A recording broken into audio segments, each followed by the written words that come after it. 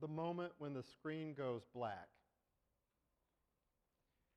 or the silence right before the story begins, I get excited. I wonder where it's going. Is this going to be a movie that's set with a grand landscape, a nature scene? Is this going to be funny dialogue between two people and we know right away, oh, this is going to be a comedy? Or is it serious? Is it intent?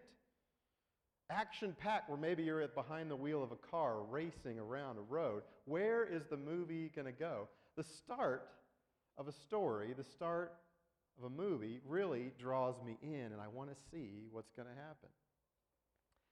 Well, I don't know if you've seen the movie where there's a commander who's gathered with a very small band of his men, and they know something is coming. They don't exactly know what. They've been under surveillance by the military, they've been listened in on, and they feel like a surprise attack is coming. And they're just looking at one another intently in the eyes and saying, we got this, we're together, we've got one another's backs. And the commander does what a commander really shouldn't do at all and says, I have a bad feeling about this one. I feel like I'm not going to make it out. And they're like, no, we've got this. We're trained, we're ready, we're together, we know what to do. You're not dying, we're not hearing anything of it. And they move forward. When the heat comes, when what they expect hits them in an unexpected way, those men abandon that commander and he is left alone. He's captured and he ends up being brutally killed, all in this matter of a few hours. Have any of you seen this movie? Can you give me a title or a name? Passion of the Christ? Okay, well, that's a good guess. Somebody else? Okay, more on that later. In the last few weeks, I've paid close attention to the start of many things, like the start of prophetic books. Last week, I in passing mentioned the strange prophet who was told by God, I want you to go to this pagan group of people. And he says no, and he goes in the opposite direction and ends up in the belly of a fish. Now that story has got to be a comedy. That's too crazy. In fact, that guy Jonah ends up finally being spit in the right direction by that fish and goes and converts the entire town of Nineveh. 120,000 people convert. He is the most successful megachurch pastor of all time. And he's not happy about it.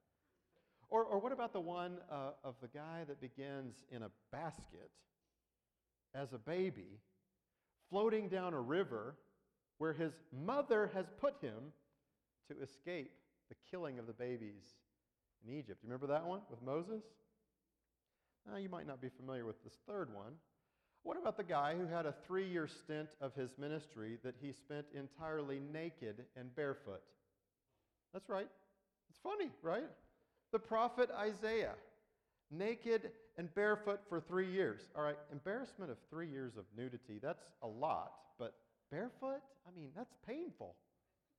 At least let him wear shoes. These are odd stories. The Bible is full of them if we pay close attention, if we don't get distracted by the distance. We've been looking at an odd story, an old story, for the last 3 weeks of John the Bug Eater, baptizer. This guy who eats bugs and who fights off other bugs to get the honey, those stinging kind, the kind that were driving me crazy last night, right, Debbie? This guy has been sent in front of Jesus.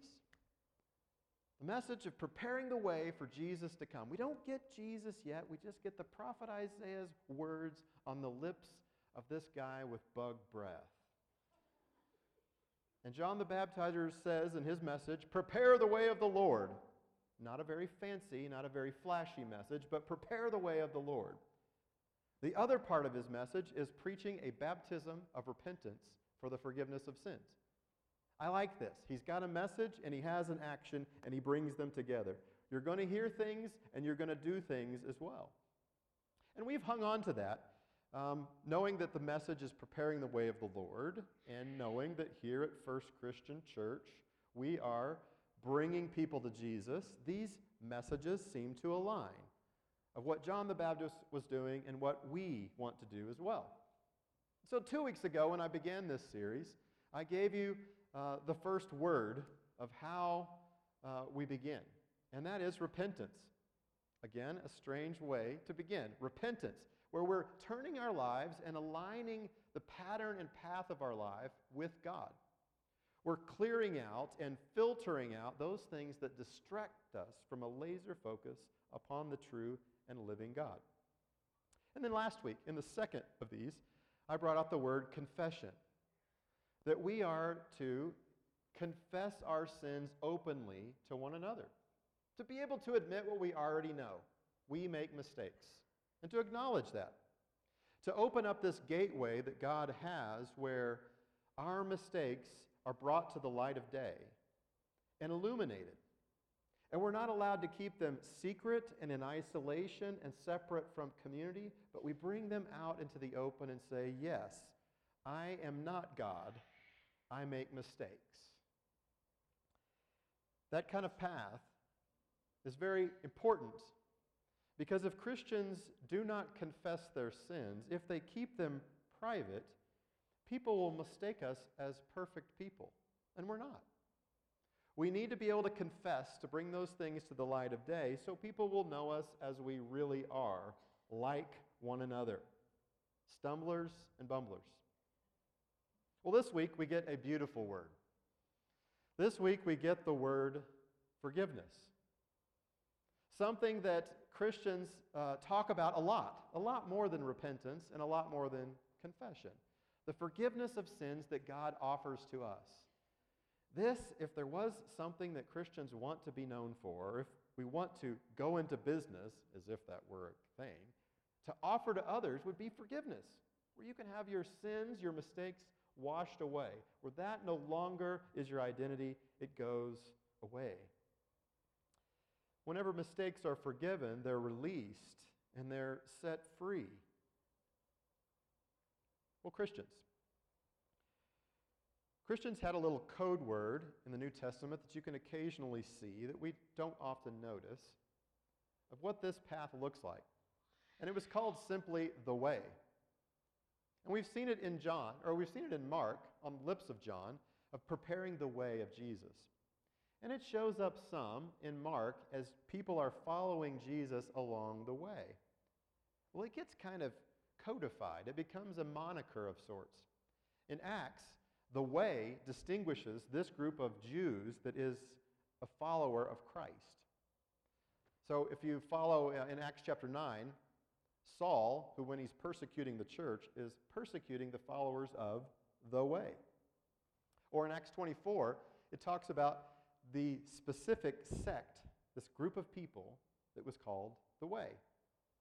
Well, as we look at these followers of the way and what defines them and what sets them apart, it sounds kind of like what we've done here at First Christian Church of Albuquerque.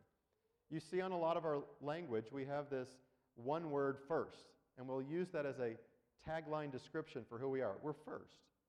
Well, we know that we're First Christian Church of Albuquerque. All of those words are part of our identity, but we've come up with a smaller, more streamlined and simple way to refer to ourselves. It might be kind of like that. So these Christians are known as the way. And one of the defining characteristics of Christians along the way is forgiveness. And we love to talk about forgiveness. In fact, you can almost go to almost any Christian service over a weekend, and you're going to hear about God's forgiveness, how God wants to take care of you and take away your sins. And that is so important. It's so important for us to understand that our identity is not defined by the mistakes that we've made. That's good. But today, I want to say that sometimes we treat forgiveness as a parking lot. We just Stay right there. God has forgiven me. And I want us to keep reading on in the story. I want us to keep watching the movie to see where this goes. Because the forgiveness that God offers to us is meant to inspire us and move us to be forgiving of other people. And that's where we're going today. Yes, God's forgiveness is important as He's giving it and granting it to us, but God's forgiveness pushes us further. So if repentance is us acknowledging that God is God, and if confession is us acknowledging, I am not God, I make mistakes, forgiveness is a move that says, I know that you're not God. I know that you make mistakes too. And I'm going to offer you grace and offer you forgiveness. Well, here's how I want to do this. I want us to dive into Mark and look real quickly at 5 episodes of how forgiveness pops up past this first chapter of Mark. The first place that it comes up is in Mark chapter 2, where Jesus comes across a paralyzed man, a paralytic.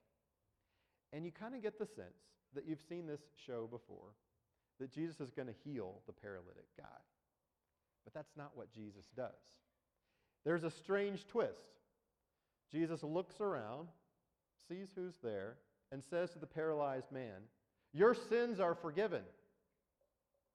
Well, this paralyzed man has done nothing offensive to Jesus. They're not in a fight. Jesus is actually saying, I'm forgiving all of your sins. The religious people in the room who are able to parse the words and splice the words are not happy about this at all. They're like, that's blasphemy. He's forgiving that man's sins. And so Jesus does not let off the gas. He shifts into another gear and presses the gas forward and says, which is easier? To say your sins are forgiven or to say, get up and walk? And so, to show the power of God, he looks at the paralyzed man and said, stand up, take up your mat, and walk. And they all watch, and the man does just that. He stands up. He picks and rolls up his mat, and he leaves. Now, Jesus, in preaching that little sermon, didn't need PowerPoint. Didn't need a smoke machine or a motorcycle or video clip. These people were smart. They could connect the dots. Who forgives sins? Well, that's God. Who is in charge of health? Well, God has a lot to do with the creation of our bodies and what happens with them. And so they are left to connect the dots with a Sharpie exclamation point, and Jesus doesn't have to teach anything else. They know this guy can heal, and he can forgive, and he is in some way connected to God. That's story number 1. Story number 2 shows up in Mark chapter 3. Jesus has already been accused of blasphemy, and so now he's going to turn it around and explain what blasphemy really is. So he speaks about the unforgivable sin, blasphemy of the Holy Spirit. Now they accused him of blasphemy because he claimed to forgive sins. And what Jesus said is, you are looking at me and calling my works of the devil, of Beelzebub. That is blasphemy of the Holy Spirit. When you see the good works of God and you call them evil, that's blasphemy. When you see the goodness that's in the world and you assign it to Satan, that's blasphemy. And Jesus turns it and says, that's unforgivable. That's going against the goodness of God. Story number 3, episode 3, comes in Mark chapter 4. Jesus is again with his apostles. And in chapter 4, verse 11, he's looking at them and saying, you guys have been given the secret of the kingdom of God. To those on the outside, they are ever trying to understand, they're ever trying to follow, but they don't. Because if they did understand, they would turn, they would repent, they would change, and they would find forgiveness. One of the aspects of this insider secret of the kingdom of God is the forgiveness of sins, of living in this way where our sins don't define us and they become further and further in the rear view, further and further appealing to us as actions in our lives. The fourth episode is in Mark chapter 11. And if you've begun to grow sleepy and tired about these intricate discussions of blasphemy and healings, this one ends up being the most practical of all. This is one that you can action in your own life. Jesus looks at his apostles and says, when you are praying, if you have anything against anyone, forgive them. Whoa, wait just a second. Anything against anyone? Now, when I hear that, that's pretty pointed for me. That's very expansive. Anything against anyone. If we pull these together, these things that we harbor inside of us are to be brought to the Lord, and in prayer we can begin to pray to the Lord on behalf of those anythings and anyones. No, not praying for them to be a burnt offering, but praying for them in the presence of God. Now, the last episode, the fifth one that we'll look at, is one where forgiveness does not show up as a word. But I think it's there. I think it's hidden there. Mark chapter 14. In fact, the fake movie that I gave you on the front end, where someone, I didn't hear who it was, brought up Passion of the Christ, did it sound pretty strikingly similar to you? Was I that transparent? Clearly, I'm not going to be a movie writer, okay? I'm stealing stuff, and it's not all that compelling. No, seriously.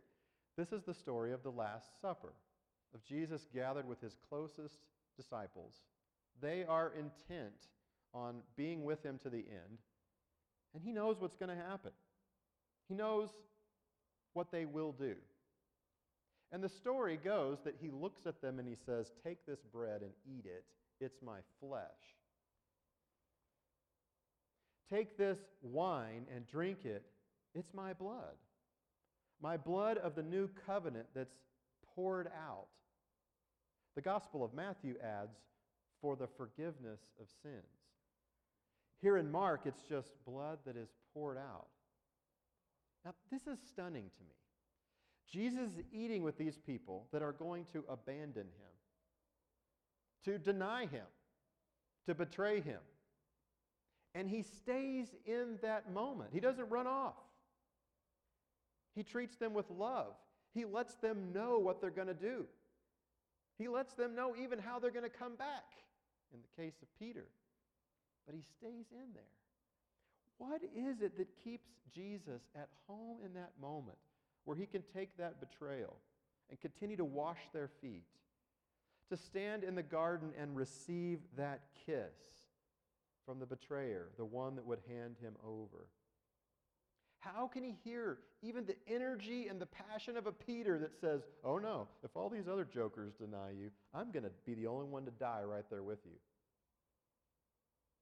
I know Jesus loved his boldness. Jesus could see that it wasn't going to happen, that even Peter was going to walk away.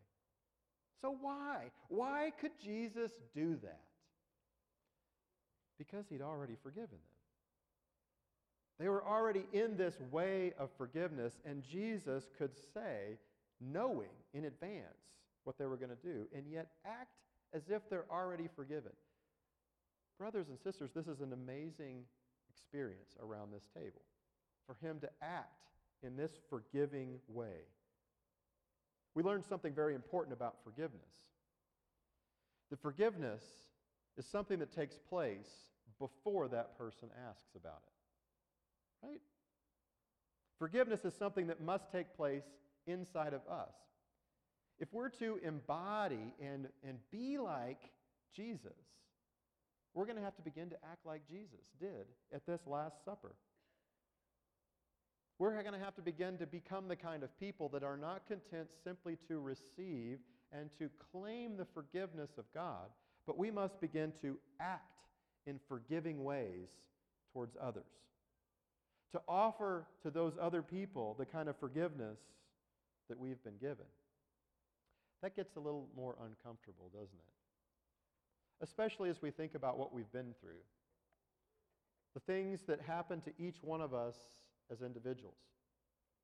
And we could do all kinds of things here. I could tell you about Matt the fireman, who at age 20 worked a long shift, was tired, fell asleep at the wheel, was awakened to the sound of crushing metal as his car crushed into June Fitzgerald's car, and she died and her young daughter did not.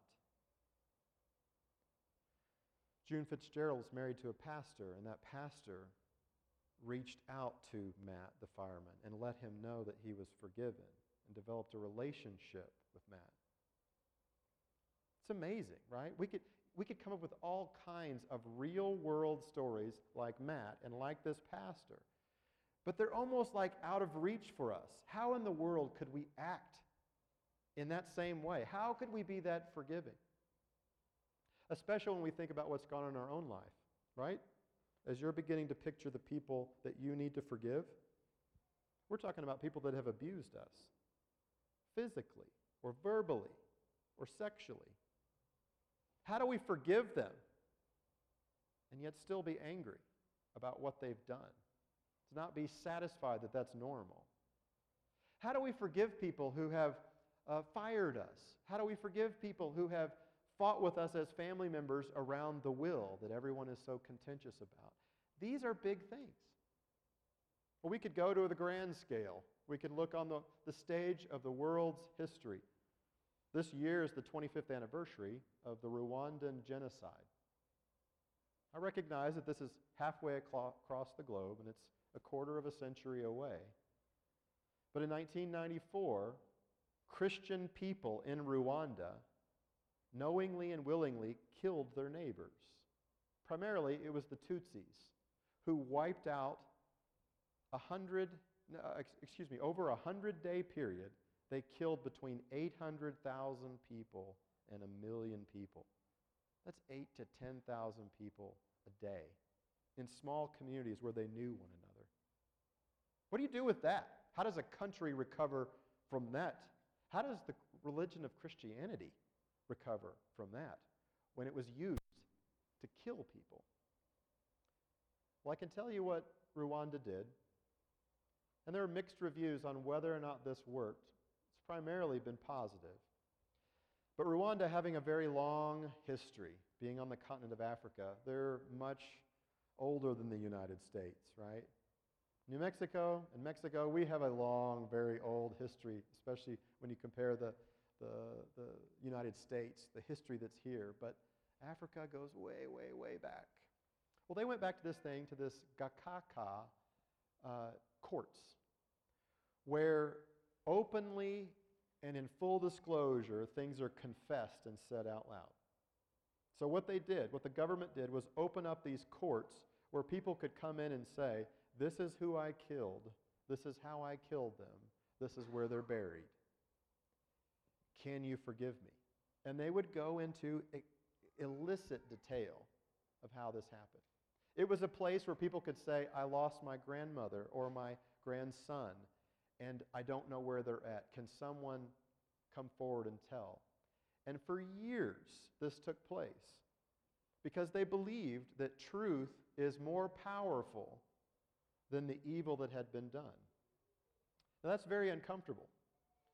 As I've heard interviews about that, one thing that struck me and really resonated as true with me is that they didn't assume that this somehow made everything better, that it somehow made the relationship perfectly restored and you could now smile at your neighbor that you knew had killed your grandfather. It doesn't mean you trust them more. It just means that the edge is taken away where you're no longer going to seek revenge. You're no longer going to be angry. You're no longer going to be able to find a way and seek a way to get even because it's come out and people have owned it and confessed it and forgiveness can take place. Well, what about us?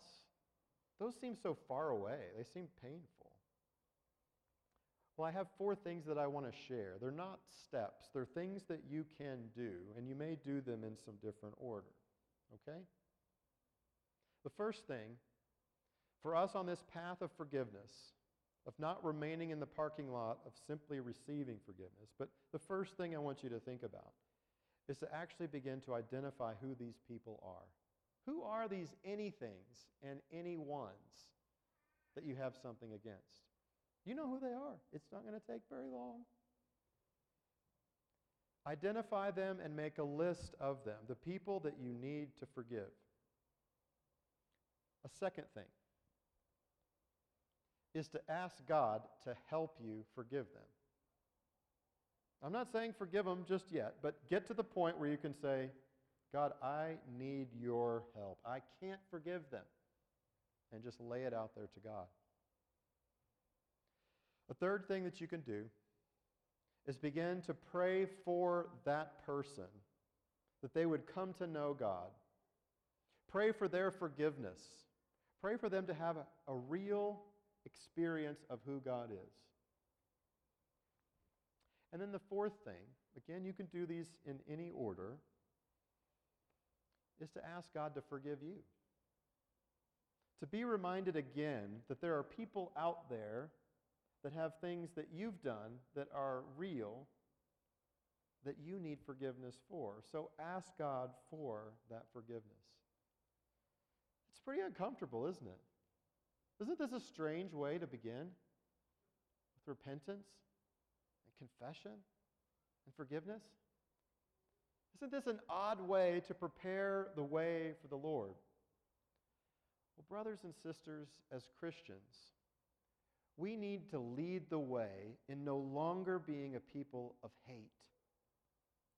We need to lead the way in our neighborhood of not being people of anger. We need to lead the way in not being the kind of people that polarize and divide over all kinds of things. That is a game that is always a losing game. We have to lead the way in being the forgiving people. The people that know that God has forgiven us and are able to offer that forgiveness to others. That is a way that you prepare for the Lord to come. Through our own life, not through something abstract, not through a program, not through even a new preacher, but leading the way from our own lives. Christians, I believe that we can do this in Albuquerque, that we can set the pace for what it looks like to be a Christian.